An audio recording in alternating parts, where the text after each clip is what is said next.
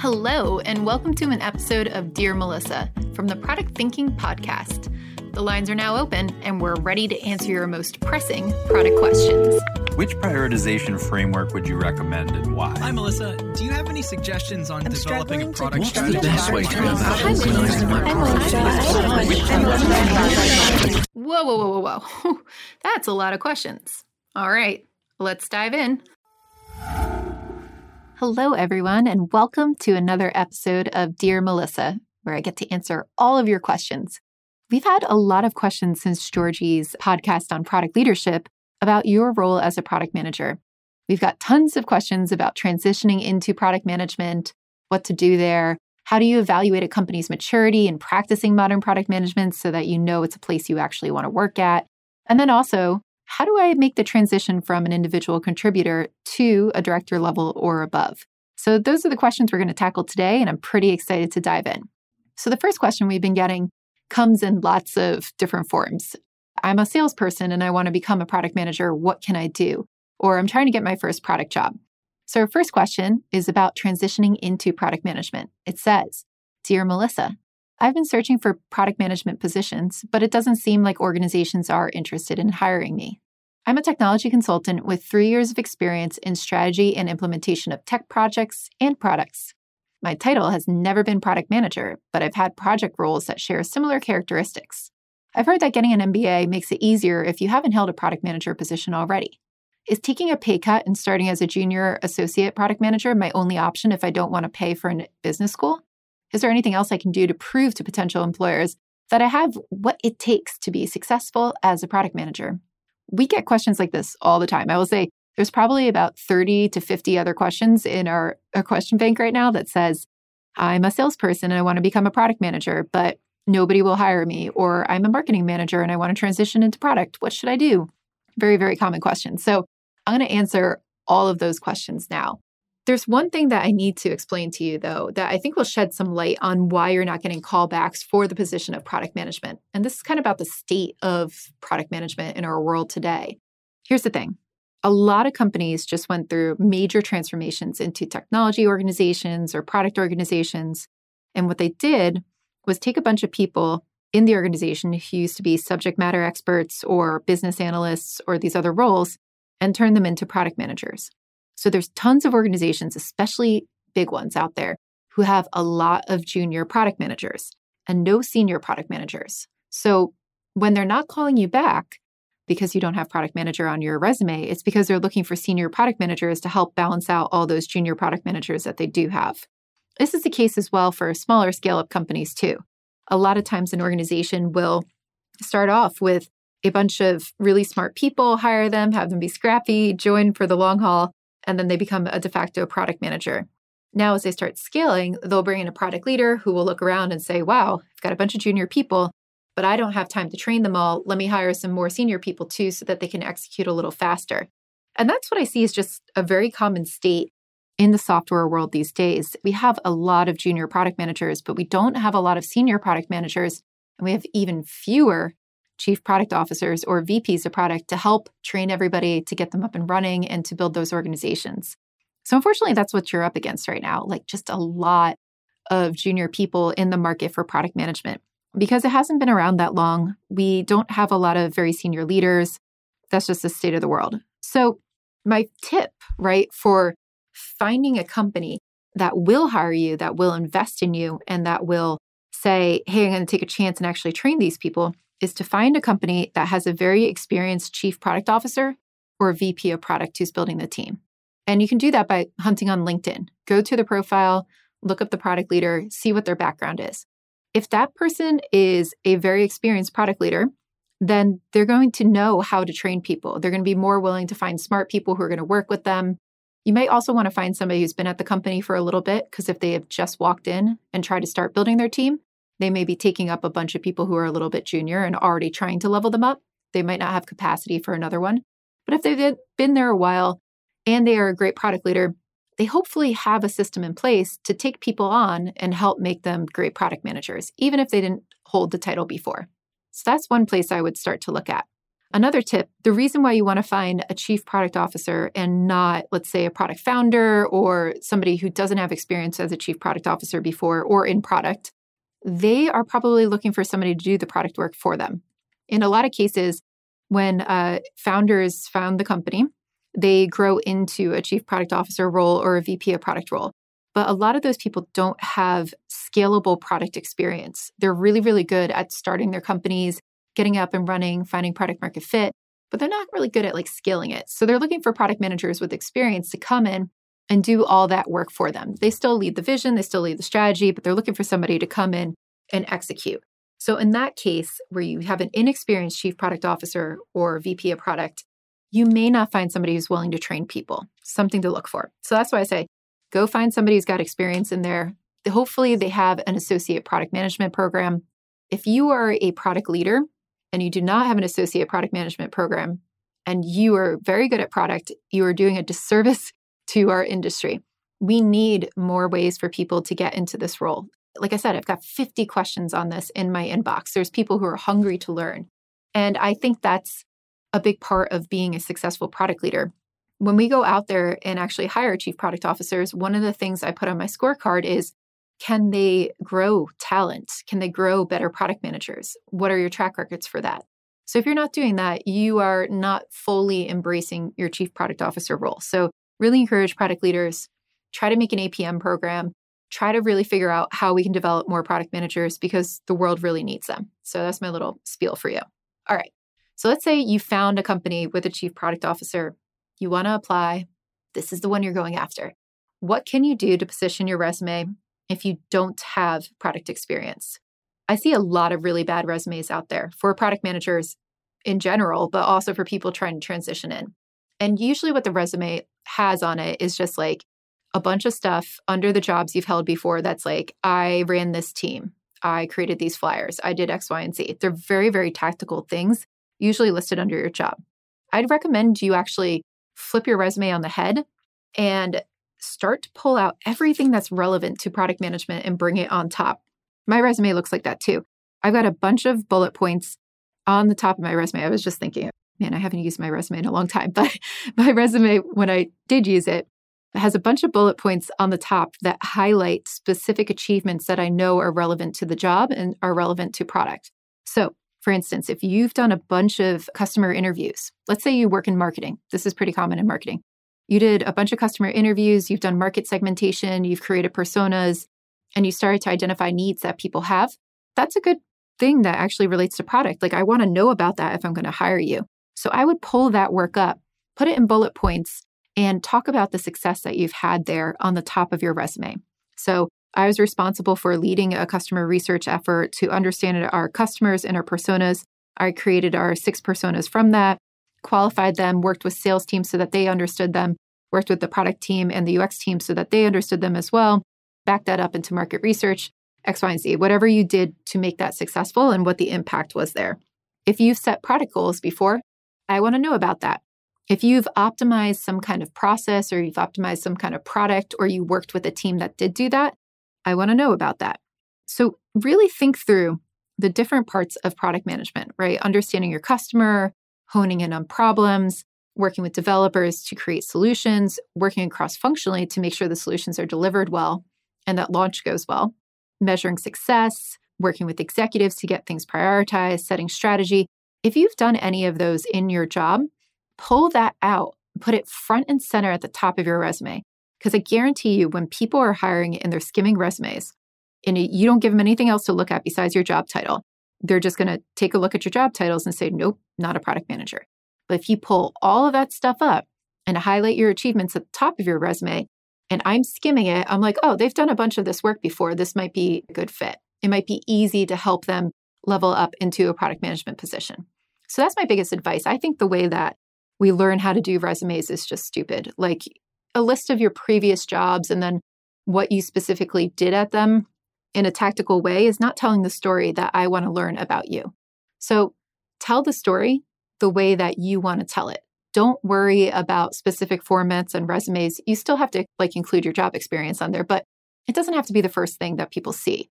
Pull out what's relevant and really frame yourself as I can learn. I've done some of this before, and I just need a little bit of structure to help me get started in the product management job. So now there's the second part of this question, which is, do you need an MBA? And since I teach at Harvard, I feel like I'm a little bit biased here because I teach the MBA students, but I'll give you my honest opinion on it. Where I've seen MBAs help product managers is really in the leadership positions. We actually had Maggie Crowley come in and speak to our product managers. She's a director of product at Drift every year, and she put it really nicely. She said, my MBA didn't really help me when I became a team level product manager, but as soon as I became a director and worked my way up, it became really invaluable because I had all the leadership skills that my other product managers, peers didn't have. I was able to manage people. I was able to really understand strategy better. I had some of those financial skills. And that's what I see as a real big benefit of having the MBA is when you get into those leadership levels. So is it required to move into a product management position? Absolutely not. Is it required to even move up in leadership positions? Absolutely not. I do not have an MBA, and yet I teach MBAs. It's a different domain. I think MBAs are valuable. There's a bunch of stuff that I see getting taught at Harvard that I'm like, man, I really wish I could have taken these classes. But is it required for your position? No, I still think you can learn some of those things along the way if you choose not to go to business school. I think there's a lot of other reasons to go to business school. I see lots of connections being fostered. I see really great curriculums being taught on leadership and strategy and analyzing all these other companies that I think is really valuable. So if you want to go that route and you want to get a business school degree and become a product manager, more power to you. If you don't want to go that route, I do not think it's necessary. And I tell this to the people that I work with, it is not necessary to become a product manager. So hopefully that solves your question with the MBA route. But if it's something that you really want to do, I could encourage it. I could very much stand behind it. And hopefully we're going to see more product management curriculums taught in the MBA programs because we're seeing more and more people get MBAs and then transition into product management.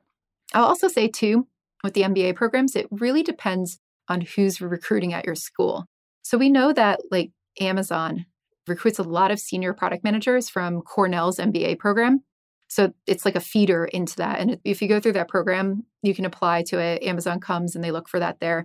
I've had a lot of my students at Harvard get offers from Lyft for product management jobs or from other places in Silicon Valley.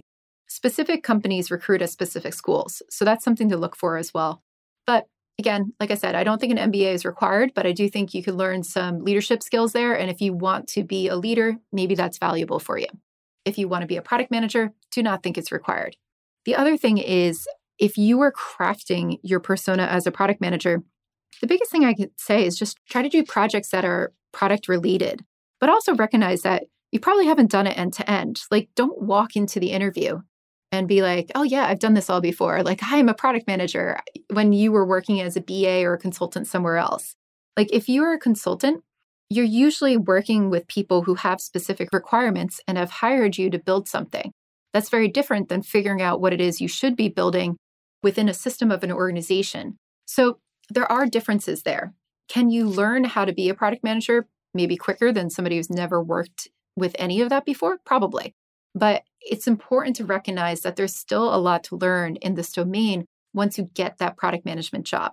So I would not set the expectations that if you are transitioning from another domain into product management, that you're going to walk in at the same title or the same level that you were in that other domain.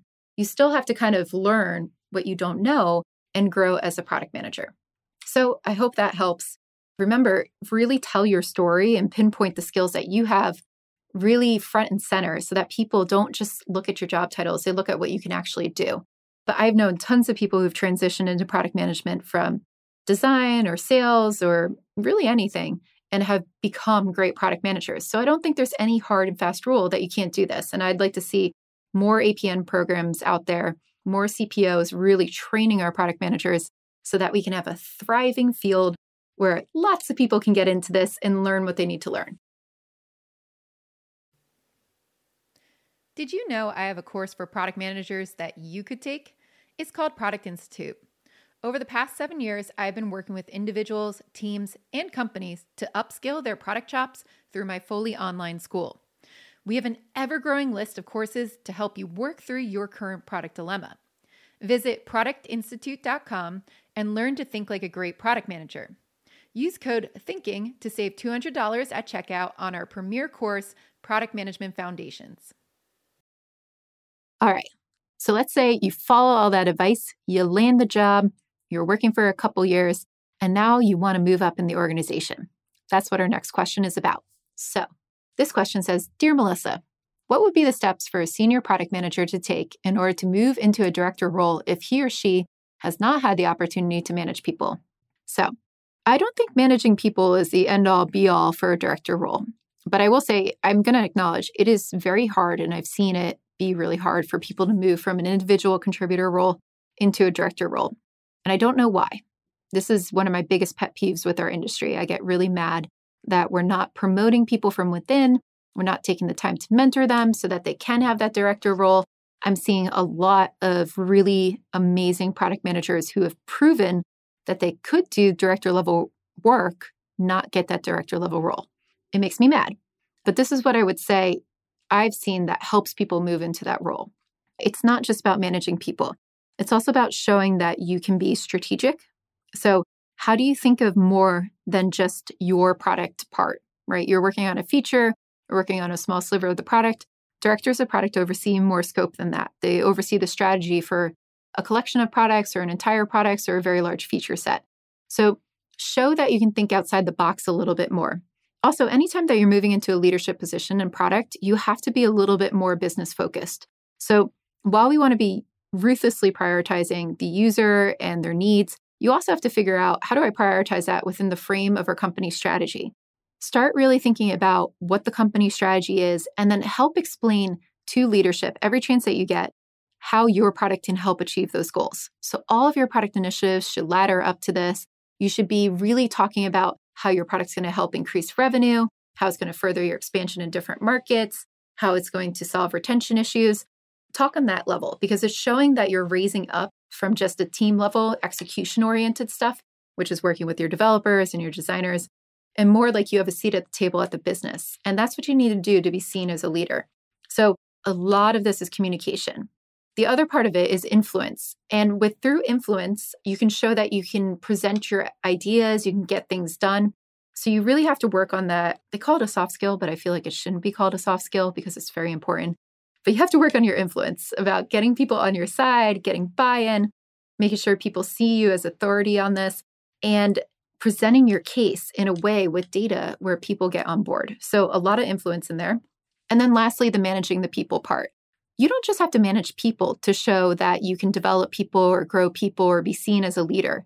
All product managers should have some kind of leadership skill in there.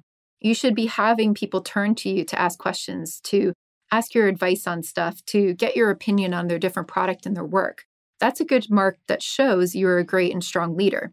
So even if you don't have an intern or somebody that's assigned to you in the organization to train, find somebody to mentor, right? If there's a new employee, take them under your wing, help them out, show that you're a team player. Lead the people on your team. Make sure that your developers and your designers see you as a leader. Make sure that you're presenting as if you can actually run this stuff, right? That's what we're really looking for there. Managing people, you could take a course on how to do people management. Hopefully HR also has some courses on this, but it's not a requirement to move into the director role. And I think a lot of people look at this and think, that's the thing that I need to do. I just need to manage people, and that's what's going to make me move into a director role. But I've seen a lot of people get promoted who've never managed people before because they've shown that they're a leader and that people respect their opinion, that they can get stuff done, that people follow their advice, they look to them for advice.